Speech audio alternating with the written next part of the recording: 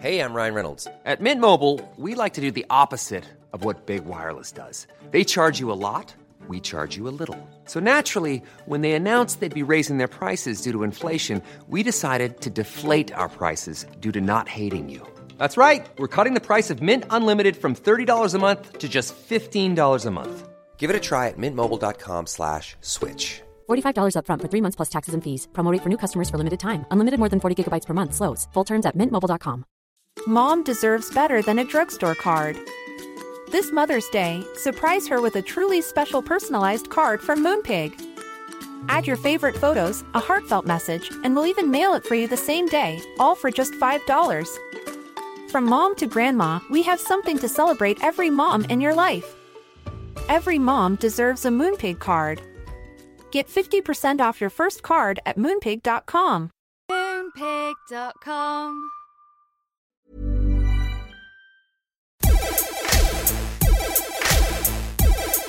Good afternoon, good morning, good evening, wherever you are in the world. I am Russell Tovey. And I'm Robert Diamant. And this is Talk Art. Welcome to Talk Art. How are you, Robert? Today, Russell, I am feeling adventurous.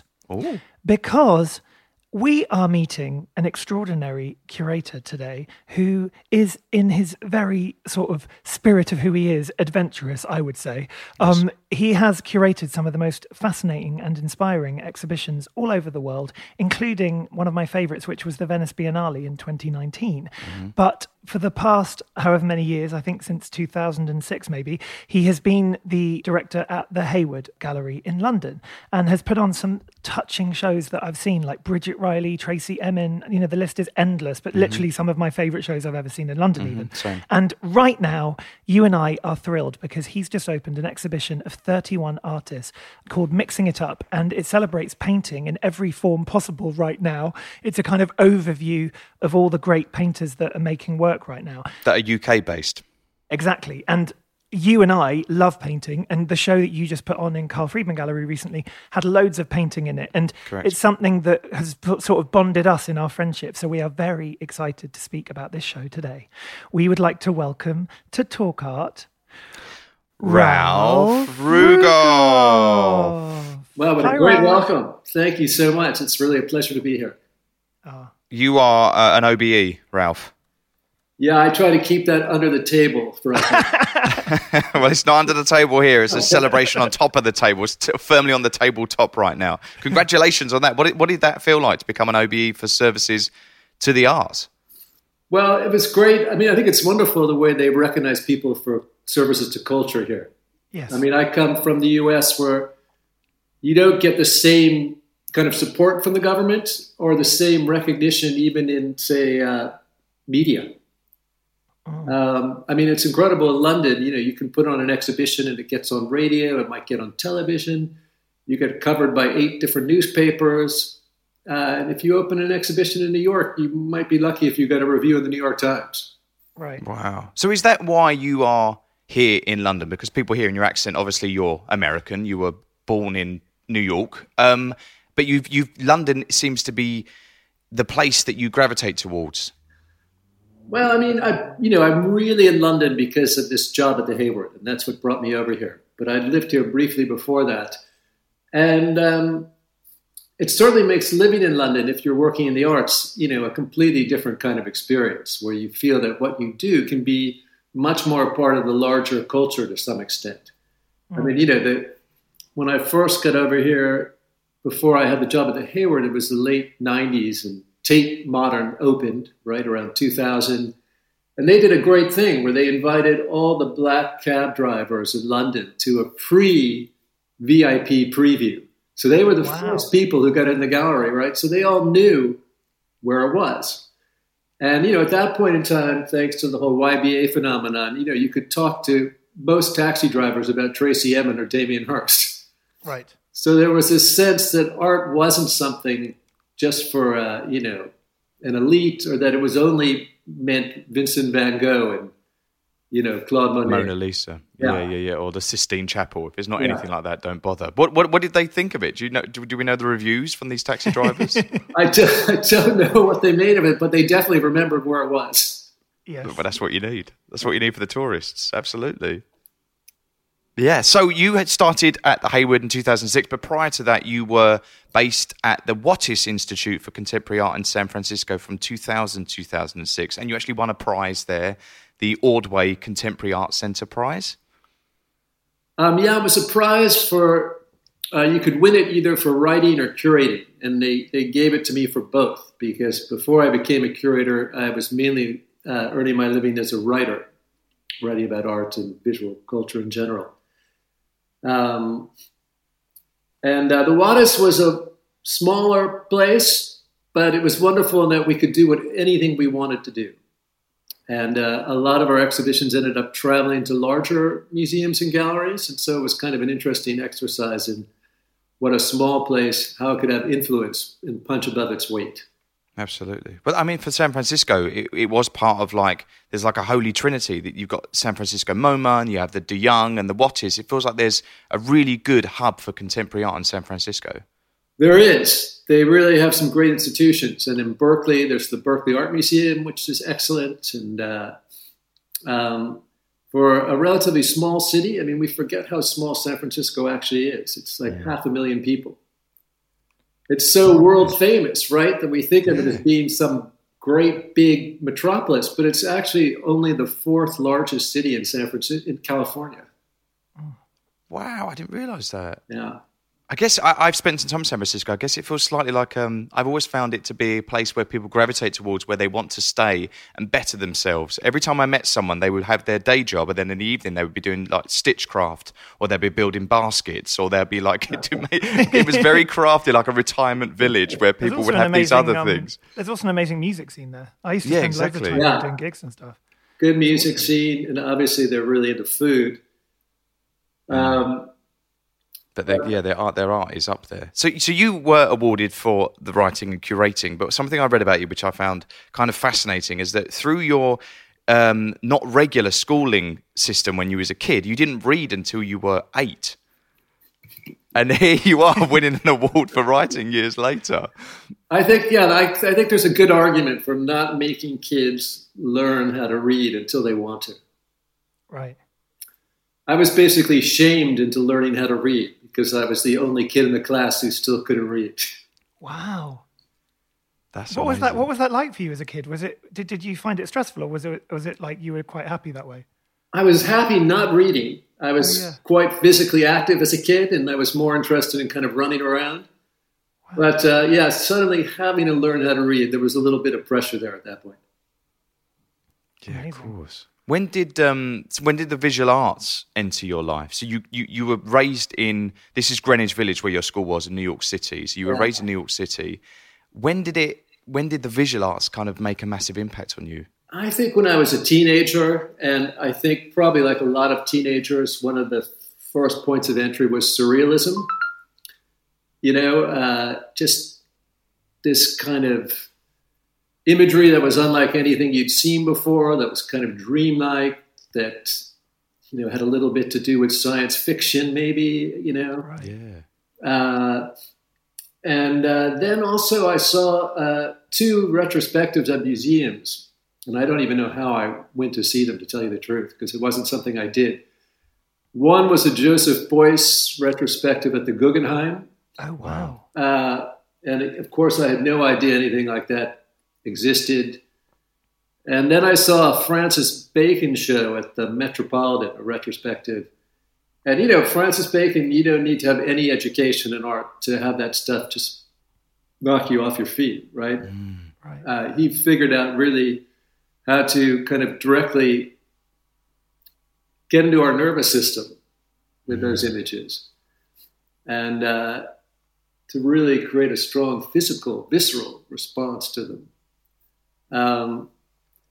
So that got me really interested, but then I was interested in, literature and film for a while. And it was really only at university I went to a university in Rhode Island that was next to an art school. And I ended up making a lot of friends who were in the art school who went on to become artists. And this is RISD, isn't it? This is RISD. And for some reason, even when I got out of school, I just ended up making friends with people who were artists. I generally found that artists had much better senses of humor than writers.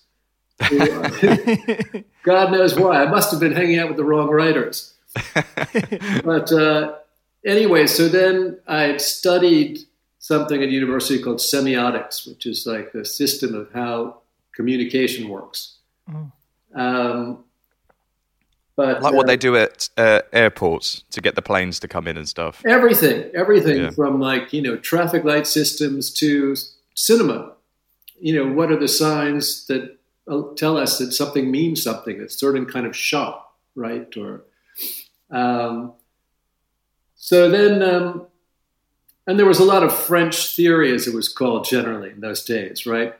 And that became very fashionable in art criticism. So artist friends of mine who knew I do this stuff asked me to write about their work or to help them craft a statement for, an exhibition or something. Oh, right. And that's how I got into visual art, was really purely from the personal side of things. Mm. Well, is that not the best way in? I mean, like mine and Rob's route in has been through enthusiasm and passion. Yeah, no, exactly. I think it is... I wouldn't have, there's no other way I would prefer to have come into it. Though I then found that I had a big gap in my education because I hadn't been studying art history or anything. Right. Yeah, I think we found that as well. It's often the way you can have these huge, you have a huge kind of vast knowledge gap, and then suddenly you can just sort of keep reading, and eventually you kind of pick it all up, don't you? I think so. I mean, I think, and one of the things I like about my job in this whole area is that I'm constantly learning. Yes. I mean, every time you work with a new artist, you're learning about a whole new language, but also all the things that they've researched, because artists are amazing researchers, right? Yeah. And one of the things that artists are constantly having to do is to teach themselves how to do something because no one else has ever done it. We just had a soft opening for an outdoor project at the Hayward on Friday by this German sculptor named Klaus Weber.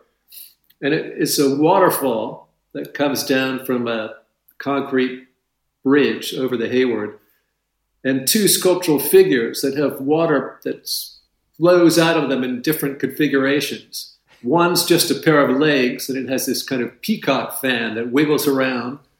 And the other one is a female figure in the thinker's pose that doesn't have a head, and then water gushes up to create a head, like veins of inspired thought or something. And to figure out how to do this and make the water behave in certain ways took this guy 3 years of research and working with some water engineers, because nobody had tried to do this with water before. And I'm constantly finding artists who are inventing, completely different ways of doing something, sometimes discovering kind of new laws of optics. One artist I worked with developed a film projection with just concentric circles of light. And she created an after image because the colors were complementary colors, but the after image also would move, which is apparently something in the history of perceptual psychology. They never knew that after images could move. Wow. So there's, artists are really, they're experimenting, they're pushing things, they're learning. What do you mean the after image? Sorry. Which artist is that as well? That was Anne Veronica Janssens, who's a really wonderful Belgian artist who was in the light show at the Hayward Gallery, which was about 8 years ago. Do you mean like they move like they stay on the retina? If you stare at a flashing light, it stays with you, or sometimes you look at them pictures and you can see Jesus on the ceiling. Yeah. Right, exactly. Or, if you stare at something that's bright green and you close your eyes, you see orange, the complementary color. But now, because she orchestrated these moving circles of kind of complementary colors, you would close your eyes and you would see that same thing happening when your eyes were closed. So it was a retinal kind of discharge, but it was all about movement as well as color. Yeah, you're right. That's how the artist is thinking. And you talk about Klaus Weber's work, which you've just opened. It sounds like he's sculpting with water. He's trying to sculpt with water, right? It sounds like a contradiction in terms. I mean, water is like the opposite of a sculptural material. Yeah. Did this soft opening happen in the rain? Was it raining when this was going on? No. It was a beautiful evening last Friday. Oh, okay, great. Yeah. I love the idea of how complicated that was to sort of achieve as an artwork. And yet when you actually see it, the kind of immediacy and the joy and the spontaneity of it, do you know what I mean? Like, it's like almost like the simplicity of the actual result, but how the viewer might never realize all those years of agony and strife. No, it's really true. And I think people looking at this just have this immediate response. And like you say, it really is one of surprise and joy, because you didn't expect to see a waterfall coming down every day in front of you. No. And in general, I think that's the wonderful thing when the complexity is not on the surface, but it's something you come to later on. Yes, buried deep within. So you've obviously worked with many different kinds of artists, like you've just explained, but this new show that you've just opened is kind of traditional in its core, in the sense of painting being this kind of traditional art form that, you know, many people have often tried to declare it being dead or, dull or not interesting or relevant anymore. But to Russell and I, like, we always think painting's one of the most exciting things, because, you know, to sit in front of a blank canvas and somehow be able to create your own, universe is such a difficult challenge in a way, and also to make it relevant to the contemporary time. And your show has 31 artists in it, and each of them is so singular and all on their own kind of unique path. And I think it's such a brilliant overview of kind of the possibilities of painting and how it can have relevance politically and socially and personally to tell different stories. Can you speak a bit about how this show came together? Because in a way, having an overview of painting, might seem as a curator to be something that, I think often these days people want these shows with lights and videos and things moving. Can you speak a bit about why you chose painting? Well, during let's see, maybe it was lockdown number 2, we did an outdoor project because we were tired of having the gallery closed. And we were asking people to make portraits of everyday heroes, people who had to keep going to their job, whether it was a doctor or whether it was someone, your clerk at your local shop, right? But all those people, we were kind of safe at home, who were taking risks. And, this was a time when bus drivers were dying of COVID. And we researched, I looked closely at painting, because rather than just having photographic portraits, I thought it'd be more interesting to have a mix.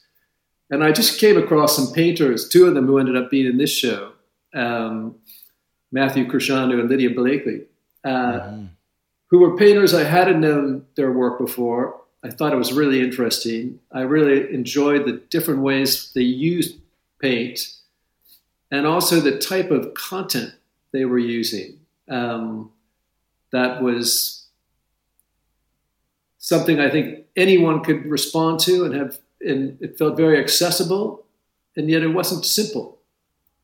It also, in the case of Lydia's work, had a sense of humor. So it got me interested in taking a wider look at painting in the UK. And I think in the UK specifically because, one, the pandemic meant travel was quite difficult. 2, it also had a dire impact on our finances. Mm-hmm. So we had to cancel some shows that were just too expensive to do anymore because we weren't getting the audiences in who could pay for them. So we definitely wanted to do a local show, and at the same time, we're also all trying to figure out a future where we can do shows that have less climate impact. Right. So this was a show where you could really just send a truck around the country and pick up everything you needed, bring it back into the gallery. And then, I just got deep into doing research, and a lot of it I could do on my bicycle because I could just bicycle all over London.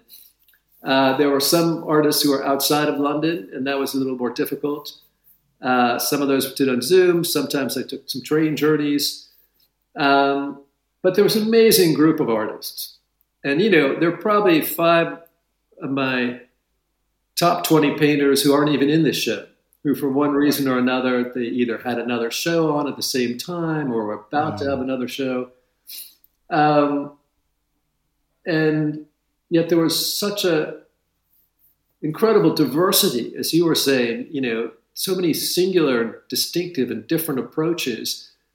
But all of them really took painting seriously. And they were using the tools you have as a painter to create things that had kind of many different ways of being seen and many different ways you could respond to them.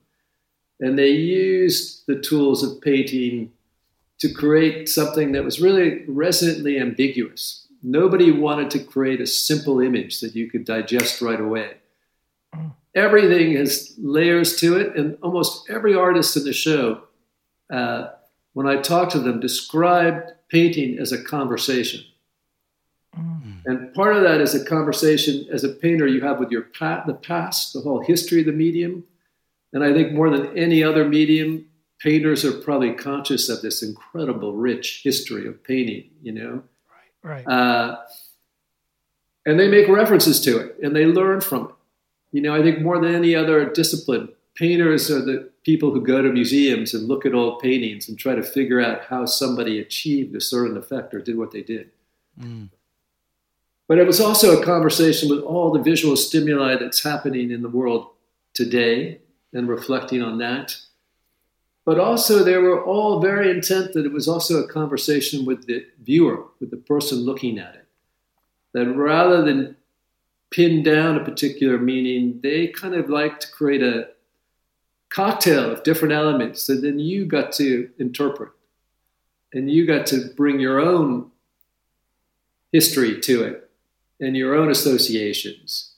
And so that idea of how meaning gets mixed up in all these different ways and how all these different references end up in a painting. I mean, I think that's one of the great amazing things about painting is it's just this landing pad, and things can land there from any possible image source, right? I mean, there are things from fashion magazines, medical manuals, car mags, history, the history of painting, politics, family photo albums, all this kind of stuff can end up in the same canvas. And then I think there's a basic magic of painting. I mean, Peter Doig, who's probably one of the best known artists in the show, talks about how when you get closer to a painting, it can seem to disappear, right? It just dissolves into these abstract marks. Yes. And this phenomenon, I think that when we look at a painting, we see an image, we have an emotional response to it. It affects us physically in different ways, depending on the colors and whether it shows something that seems chaotic or orderly, calming. But at the same time, you can get up close and realize this is just some pigment smeared across the surface, right? And your brain is constantly balancing these two things and going back and forth.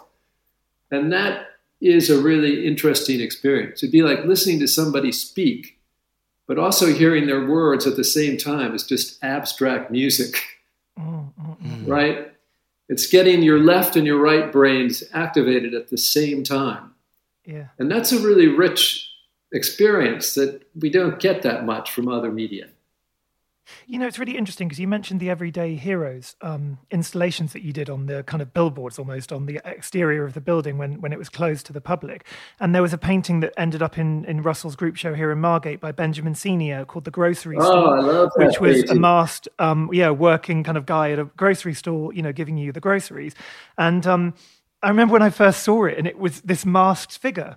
And there was something so brilliant about the way that the Hayward decided, or you and, your curators decided to sort of put these painted images. And I know there were other kinds of work as well. Commissions, aren't they? Since they were 2016. commissioned. They were. Exactly. But I loved the way that even though you couldn't get into the museum, you could still see a painting, like even though it wasn't the physical painting, but and the kind of hope it gives. You know, it's a kind of really generous act in a way to remind people that you can create something from nothing, and that, you know, at the worst time in crisis, that you still have hope. You know, you can sit at your kitchen table and make something. You know, there was something so strong about it and so relevant to the moment. And that's why I think Mixing It Up, this new show, is so important, because it kind of reminds us all, you know, the importance of actual creativity and skill and talent, but ideas as well.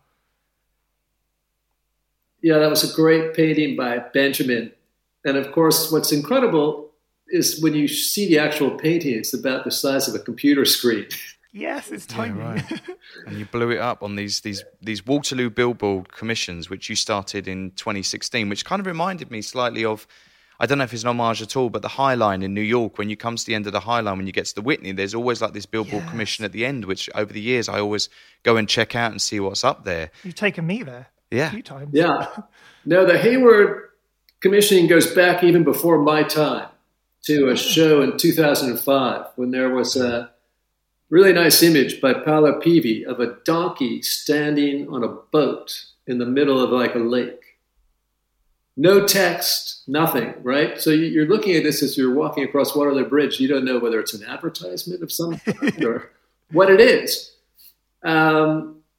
And so we actually call that spot the Donkey Banner ever since. The Donkey Banner. Donkey Banner. Oh, I love that. I'm writing that down. It's an incredible achievement, and it's a rotating image. Yeah. I mean, the Everyday Heroes, we actually branched out and covered the entire Royal Festival Hall with images. Which wasn't something we'd done before. And it turns out the Royal Festival Hall makes a great gallery outside. Yeah. Well, it's part of the South Bank Centre. So for people who don't know, this is an area on the South Bank of London, and the Hayward forms one of multiple buildings where there is like a cross-disciplinary programme, which in some ways, I guess, is an asset to the Hayward Gallery itself, because you have so many people coming for so many different reasons to the South Bank Centre. Yes, no, we get all kinds of audiences, and I was there myself on Saturday night for an incredible film by Jeremy Deller and the choreographer Holly Blakely. Yeah, incredible film with a live accompaniment by a 5-person kind of experimental jazz band. Yeah, and that kind of coming together of different art forms is really exciting. And apparently the dance was totally unrehearsed. And it was kind of in response to the moment, no? Improv, was it? The music was. Oh, the music was. Yeah. The music was improv. They were looking at the screen and basically making it up in response to what the dancers were doing. Oh my God. Good. Yeah, but they did it brilliantly. Wow. Well, this Mixing It Up show, you were talking about Lydia's work and Matthew's work. They actually sit alongside each other. But for me, when I was walking around, I felt incredibly proud because there are so many former Talk Art guests that are hanging up there. We have Rose Wiley in conversation with Alvaro Barrington. There's Denzel Forrester downstairs with Caroline Coon, Labaina Hamid, Samaya Critchlow, Jadeh Fadajatimi. And I was walking around going like, wow, those are all people you've had on your show. All people that we've had on Talk Art. There's also future guests, because I think Sophie von Helleman's coming on. Sophie von Helleman's coming on. He's great. And it's such an incredible overview of what is happening right now and the best of painting. Well, and Rose Wiley is sort of the grande dame of the show, right? She's in her mid-80s, and it's really interesting. Two of the younger artists in the show are huge. I mean, a lot of them are huge fans of hers, but in particular, right where she is positioned, one of the paintings of Rose in the show we borrowed from Oscar Murillo, who's in the room next door. And then she was in the room with Alvaro Barrington. Alvaro loves her work and was actually kind of slightly worried about being in a room. I mean, he was thrilled to be in a room with her, but he also said every time he's ever seen her in a group show, she's stolen the show. It's true. So Alvaro went all out and did some amazing paintings with giant concrete brutalist frames, which are unlike anything I've ever seen. I was going to ask you about those because that's like my favorite thing in the show. Yeah, with painted carpets at the end. Yeah, but then he also made this about 3 meter high rose painted with concrete on a green wood background a rose for rose. And I thought it was so moving. I've never known an artist to make a work for another artist they were showing with out of respect. Oh, and for your show as well. What's that? But for your show, you know, these are artists that are responding to you, asking them to be a part of this show. Yeah, but just saying, okay, I'm going to be next to Rose. I'm going to show her how much I appreciate her work with a new work, just for her. And it's a really lovely piece. But I think one thing that was exciting to discover was, you know, there's a whole generation still in their 20s who are making amazing work. And just on that floor alone, there's Jade, there's Rachel. Rachel Jones, for me, is amazing. a superstar. And this is Rachel. another artist And that Jade. responded in such an incredible way to the show, is that you went to Rachel and said, there is a 7-meter wall here. Can you create something? And what did Rachel make? She made a 7-meter work. Yes, she actually made it a little longer than 7 meters, but luckily we had a different wall we could switch it to. And it's a work that's just this incredible explosion of vivid color, right? Swirling, taking your eye on this amazing trip as it skitters and stutters all over these super saturated colors that she puts on directly with an oil stick. And, you know, Rachel is someone who really says that she wants you to feel color with your whole body. And you do. And then at a certain point, you realize, oh, my God, this is not an abstract painting. There's a row of teeth there. And this is a real incredible moment. I love to take people through the show because they're looking at it and they're just appreciating the play of color and form. And then when they see the teeth, it's like, you know, the penny finally drops. And, you know, Rachel's very interested in how in the representation of Black bodies in history is the role that teeth have played. From the times of slavery, when teeth were inspected, to the way contemporary stars are putting grills on their teeth, and teeth have taken on a whole other meaning. And that kind of mixing up something abstract and something figurative is something that's constantly recurring throughout the show.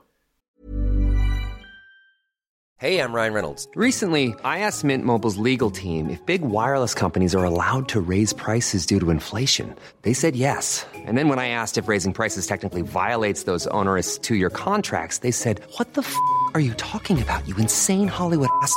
So to recap, we're cutting the price of Mint Unlimited from $30 a month to just $15 a month. Give it a try at mintmobile.com/switch. $45 up front for 3 months plus taxes and fees. Promo rate for new customers for limited time. Unlimited more than 40 gigabytes per month. Slows full terms at mintmobile.com. When you're ready to pop the question, the last thing you want to do is second-guess the ring. At BlueNile.com, you can design a one-of-a-kind ring with the ease and convenience of shopping online. Choose your diamond and setting. When you find the one, you'll get it delivered right to your door. Go to BlueNile.com and use promo code LISTEN to get $50 off your purchase of $500 or more. That's code LISTEN at BlueNile.com for $50 off your purchase. BlueNile.com, code LISTEN. And I think we're past that point of these categories in a way, like abstraction and figuration. I mean, another artist on that floor is Daniel Sinsel, who is a beautiful, incredible painter who paints these kind of almost retro-futurist visions of things that you can identify a ribbon, but it's completely abstract in terms of He painted My Bum. There's a yes. painting by Daniel Sinsel of my bum with a hazelnut going through the top of my thigh and one of my bum cheeks. If anyone ever sees that, you can Google it. I actually modelled for the bum in that painting. Someone somewhere in the world has got my ass in their living room. That's incredible. Oh my God. So you know Daniel's work, and he will include real objects in it, like that hazelnut. One of the paintings in the show has a rope, a physical rope in it. But when a lot of people just see it out of the corner of their eye and think it's a line on a canvas, it's amazing. Yeah. So this idea of what's abstract, there are lots of figurative paintings that have passages that are incredibly abstract. But I think what painting is really about is about making references to things. I mean, abstract artists like Kandinsky were referencing emotional and spiritual states. You could look at an early Bridget Riley black and white geometric abstraction, right? That totally does your eyeballs in. And, depending on how you're feeling, it could be referencing anxiety or referencing excitement. It's something really destabilizing because it's always changing. So whether it's a figurative painting or an abstract painting, I don't think is that meaningful. It's how a painting is making references. And Peter Doig actually, again, said an interesting thing. Someone was asking him about his paintings of Trinidad, because he's lived off and on in Trinidad for the last 20 years or so. And he said, look, my paintings aren't about Trinidad. I use the place as a porthole to exploring different possibilities in painting. So that idea that, what these artists are showing you is not so much an image of something, as so much as an image that represents a way of thinking, a way of processing information, visual information. And I think, it's interesting, Leonardo called painting, my Italian is not very good, but a cosa mentale, like a mental thing. And for years, this came from people like Marcel Duchamp, who talked about the stupidity of painters and who famously gave up painting to really become the first conceptual artist in history. But there was a sense that painters, it wasn't a mental thing. And yet it completely is. And I think these artists show you that you can have really rich, technically interesting, skilled images that are also really brainy and thoughtful. Yes. Because I think part of the periodical moments that we enter into where everyone says painting's dead, which is really as dumb as saying sculpture is dead. Yeah. Or photography is dead, right? I mean, the mediums don't die. But what we ended up with was a school of conceptual painting, painters who just make a painting about the fact that painting can't do anything interesting anymore. That painting can only be about a reproduction. It can't be original. And a lot of that work has a huge market. Some of the painters who are part of this conceptual school of painting, have been incredibly successful. But to me, their work is sort of a dead end. Because they've really basically given up on the idea that painting can do anything interesting, except comment on its own futility. So that's why this show, I think, is hopeful. And it's just that all these people finding ways to keep making really interesting explorations.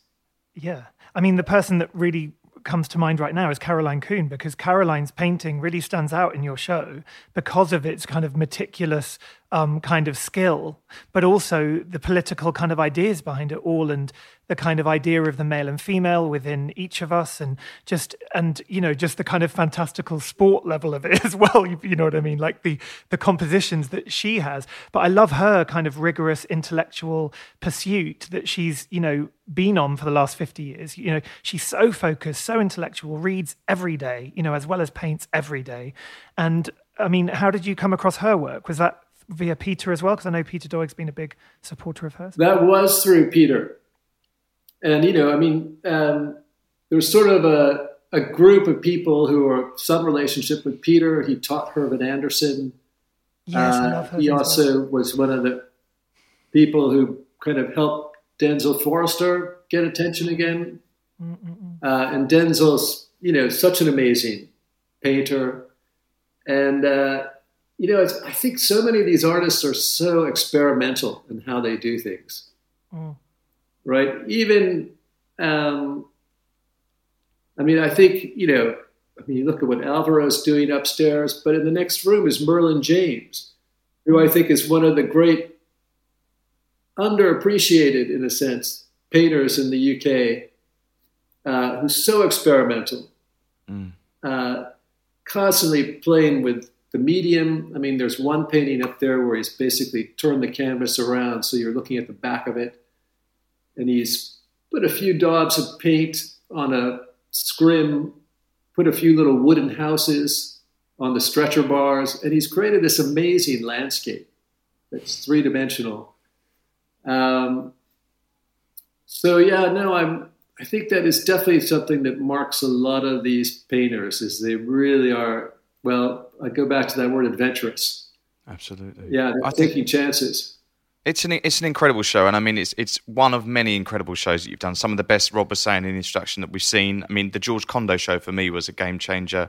David Shrigley's Bridget Riley, Diane Arbus, Pipolotti Rist, the Kiss My Genders show, which was an incredible show, which I absolutely loved. There's been so many, but something that we said about you in the introduction, which was that you got asked to be the curator for the director's show at the Venice Biennale, the 58th year in 2019. The Venice Biennale is sometimes referred to as the Art World Olympics, and that was quite a big feat. But I would love to go quite layman on this, because we haven't really talked about it. Venice comes up a lot in conversations, but we haven't actually talked to someone who's curated the director's show, which is also the centerpiece of the Biennale every 2 years. Biennale meaning every 2 years. But if we can go layman on it for listeners who don't really understand the importance of Venice, why Venice matters, can we talk to you about that? Gee, yeah, it's hard to say why Venice matters as much as it does. Sometimes I think maybe it really doesn't matter that much. Right. We all love it, but now you've done the job. Now you've got that out of the way. Pretend it matters a great deal. It's the oldest, it's the mother of all the biennales, right? It started in the late 19th century, and it's the only one that has permanent pavilions for about 60 different countries from around the world. And there's another 30 or 40 countries that regularly come who don't have a permanent pavilion. So it's the biggest gathering of international art in the world. And of course, it's in Venice. If this was in Boise, Idaho, I doubt it would have the same appeal. But why Venice? Why did Venice become this place for it? It's really interesting. It was really like a civic initiative to draw tourism. And you could think, why would Venice be trying to draw tourists? It was already one of the biggest tourist spots in the world. Yeah. But I think there was some desire to make Venice not just a place where people went to look at things from the past, but that had a contemporary connection. Right. And, somehow all the countries jumped on board and, said, okay, we're going to participate in this. A lot of these things, there are lots of biennials that come on for 5 or 6 iterations and then they fade away. Venice somehow had staying power, and I think it is because this is, one of the world's, the whole city is a work of art. Exactly. Right?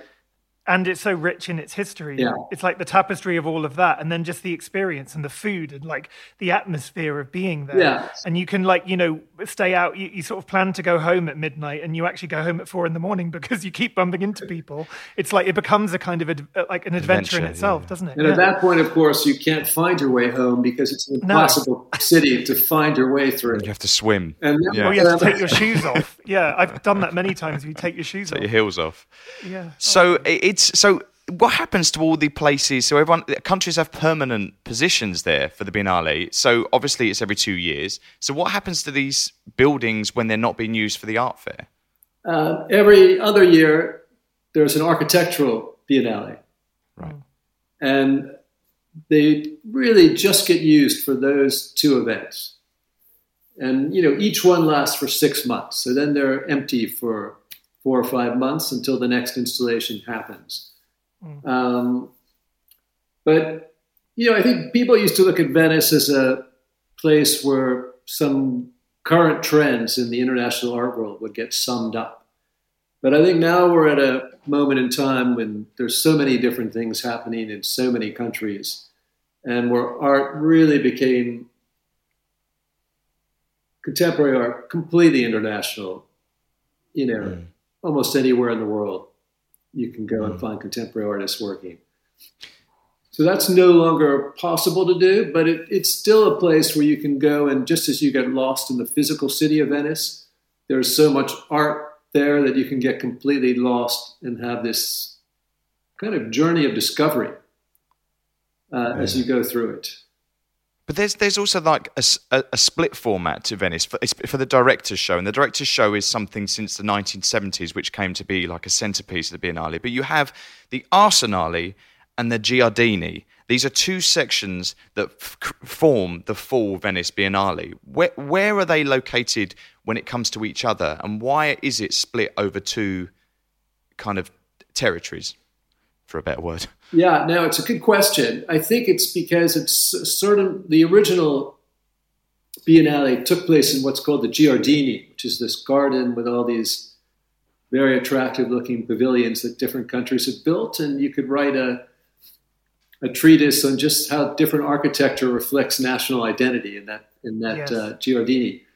And then at a certain point, they acquired this whole other area, which had been part of a naval shipyard. And the Arsenale was the place where they made rope for the boats, which is why it's a 300-meter long rectangular building, because ropes would go the 300 meters as they were, what do? They have to twist them, right?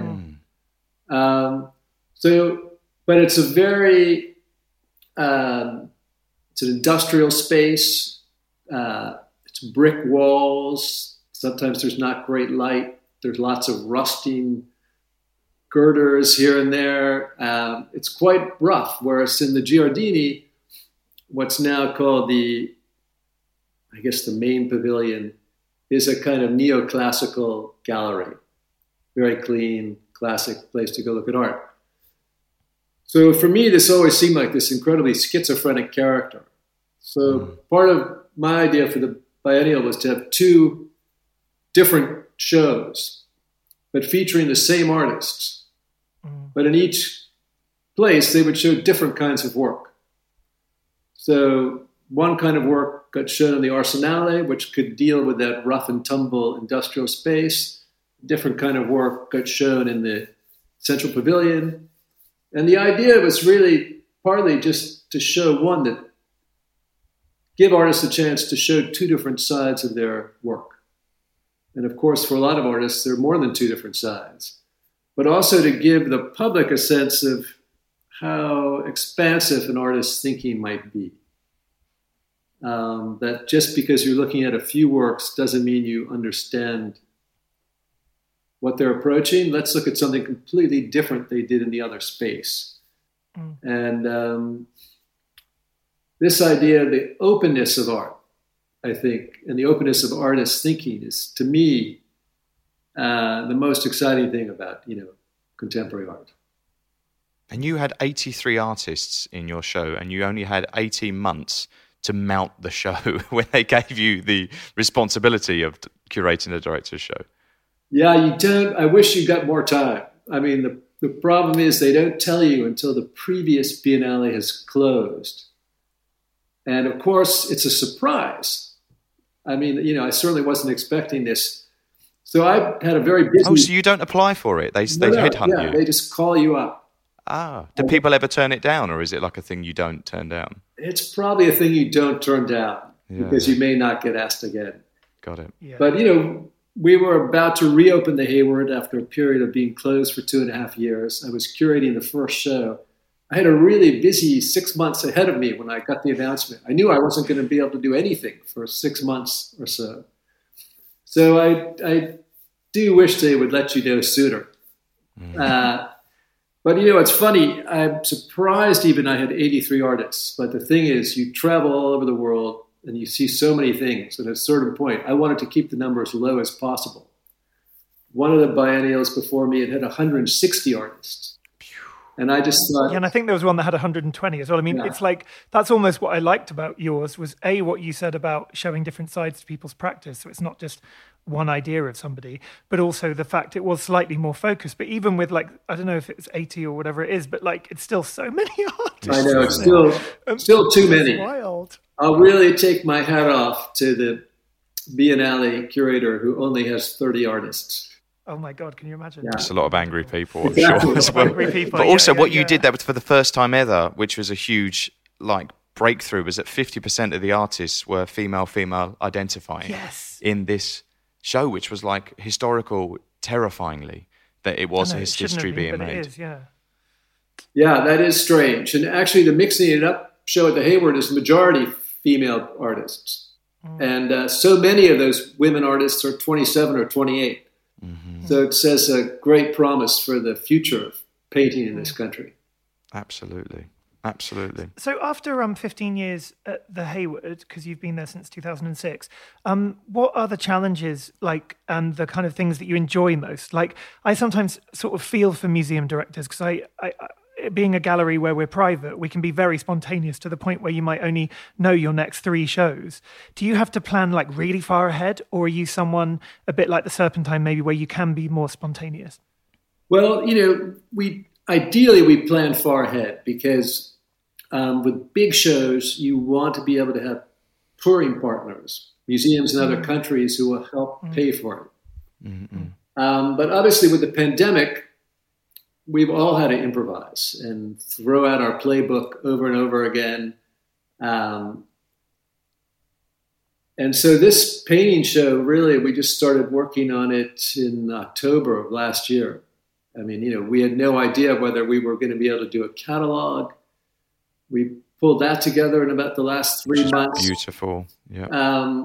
So it can be done. It's slightly hair-raising.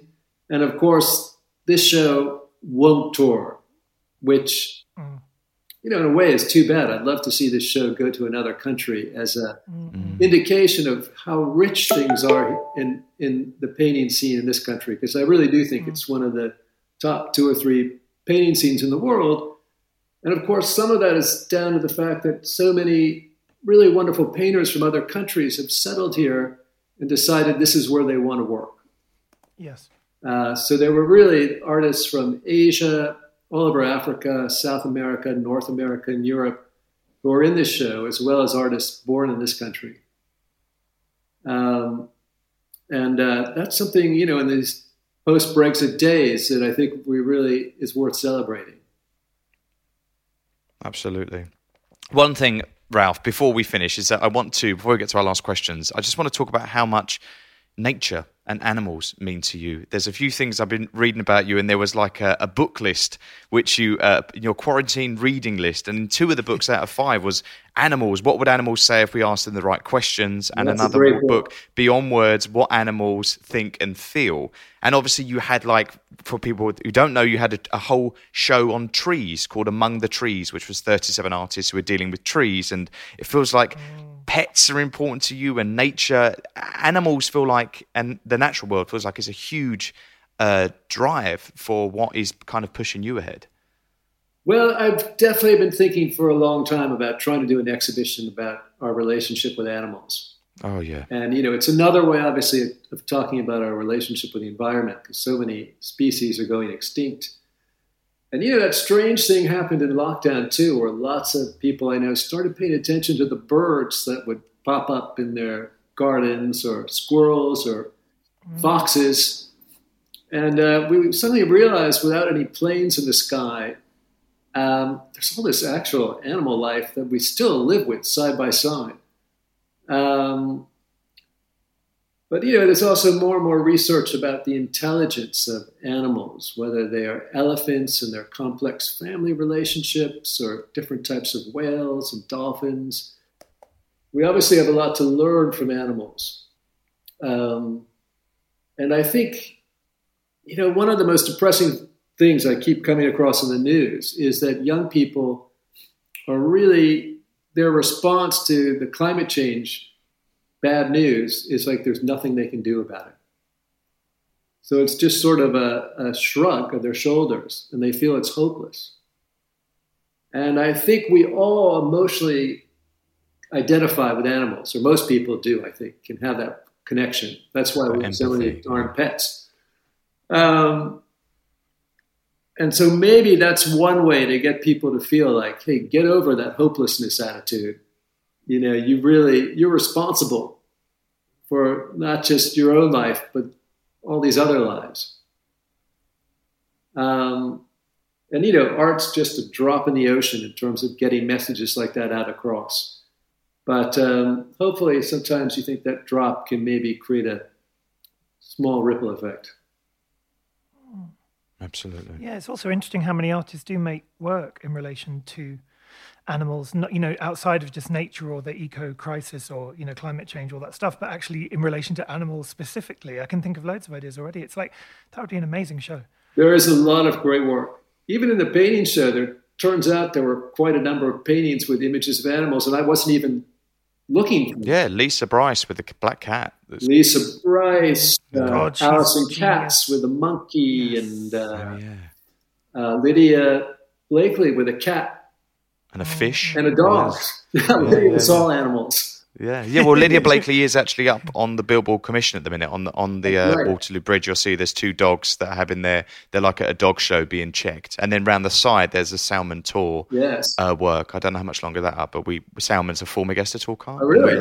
Yes. We have to get together more often to discuss future future artist selections. Yeah. So Ralph, we ask every guest 2 questions. The first one is if you could do an art heist and take home any artwork from anywhere in the world, what artwork would you choose and why? Well, I don't even know the name of it, to tell you the truth. But a long time ago, sort of not that long after the fall of the Berlin Wall, I was in St. Petersburg, and it was winter, snowing, and I went with a friend to the Hermitage, and no one was there, right? Normally, it's a nightmare to go to this place. It's the most visited museum in the world. And as we went in from gallery to gallery, I was actually turning on the lights because the lights weren't on and nobody had turned them on yet. And we came into this one room where there was only light coming in from the window, and there was a small Leonardo portrait of a woman. And just seeing this with only daylight on it, it was the most beautiful thing I'd ever seen. Really fantastic. So part of it is the whole experience and the context of encountering that thing. Yeah. But I would steal that one. Nice. Are you a collector in general? Do you collect art? I don't collect art, one, because I probably don't make enough money to, but I do occasionally have had artists give me things when I write about their work or something. So I do have works of art I live with. What do you live with? Can you tell us? Well, I've got a really lovely photograph by Anthony Hernandez. Mm-hmm. I've got a Jack Pearson, actually, which is my partner's. And I've got a really nice George Condo, which George gave me in lieu of payment for an essay I wrote for him about 20 years ago. And luckily for me, the publisher ran out of money, so they couldn't pay my fee. Oh, wow. Yeah, so George said, would you accept this? And, of course, I was very happy to. Oh, that's very cool. That's incredible. So the other question we ask everyone is, what is your favorite color? It's I have to say blue. Mm-hmm. Just all the different shades of blue. Don't ask me why. Is it a color that makes me happy when I look at it? I don't know if blue makes you happy, unless it's a bright blue sky. Mm. But I think that it's interesting. London, say, on a sunny, bright blue day, God, you feel a hell of a lot better. Oh, yeah. Yeah. But where you're located as well, on the South Bank, where you've got Waterloo Bridge, there is a lot of sky. I know that your offices are actually in the basement of the building, so you don't really get a lot of it. Yeah. But when you are at the South Bank, or you're on the South Bank, or you're crossing Waterloo Bridge, there is a lot of sky there. When it comes to London, you're not got many towers disrupting that view. No, that is a wonderful thing about working there. Yeah. It's getting that sense of distance from the city and having the river there. Yeah. I was going to mention the river, but then I realised maybe it's not actually blue. I think Ronnie Horn told us it wasn't blue. So it's green. Yeah. Black. So one more Brucey bonus then. What is the best advice that you have ever been given when it comes to your curating or writing? Probably don't do too much. Okay. No elaboration, just that's it. Full stop. Don't do too much. Okay. Try and be focused. Just like your Venice was. Yeah. Exactly. Focus. Yeah. Even then, I could have done less. So. Yeah, right. And actually, Ralph, I just want to quickly say the Bridget Riley show in 2019 was, I think, the best show I've ever seen in my life. And I wasn't going to it expecting it to be that, if that makes sense. I mean, I love her, of course, but I think I thought I knew her. And after seeing that show, I realized I didn't know her work at all. And it was this extraordinary retrospective that was kind of a spiritual experience for me. And I sat for ages in a few of the rooms where you had seating there, and you could literally sit in front of some of the paintings. And it was just... I just still to this day can't get over how amazing that show was. What was that like for you, and what is she like to work with? Because she's such a kind of she's almost up there with Kate Bush for me, because she's not reclusive at all, but she is kind of harder to get to than some other artists in a way. Well, Bridget, I think, is probably the person I know who's thought more about the history and the meaning of painting than any other artist. And she's got a laser sharp mind. And very generous person. She's got a foundation. She supports young artists. But I'm glad you had that experience, Robert. I mean, that's when you show a well-known artist like that, that's your ultimate goal, is to make people see them in a different way. Yes. You guys, I'm afraid I've got to run. Yeah, go. Yes. It's been wonderful to spend this hour with you. Thank you so much. Talking to you both. And I hope we meet up in person and trade notes sometime. Totally. Yeah, we'd love that. So, that was Ralph Rugoff, OBE. That was amazing. So, Mixing It Up is on at the Hayward Gallery until the 12th of December, 2021. Get down there and you're going to see incredible artists that we spoke about and many, many more.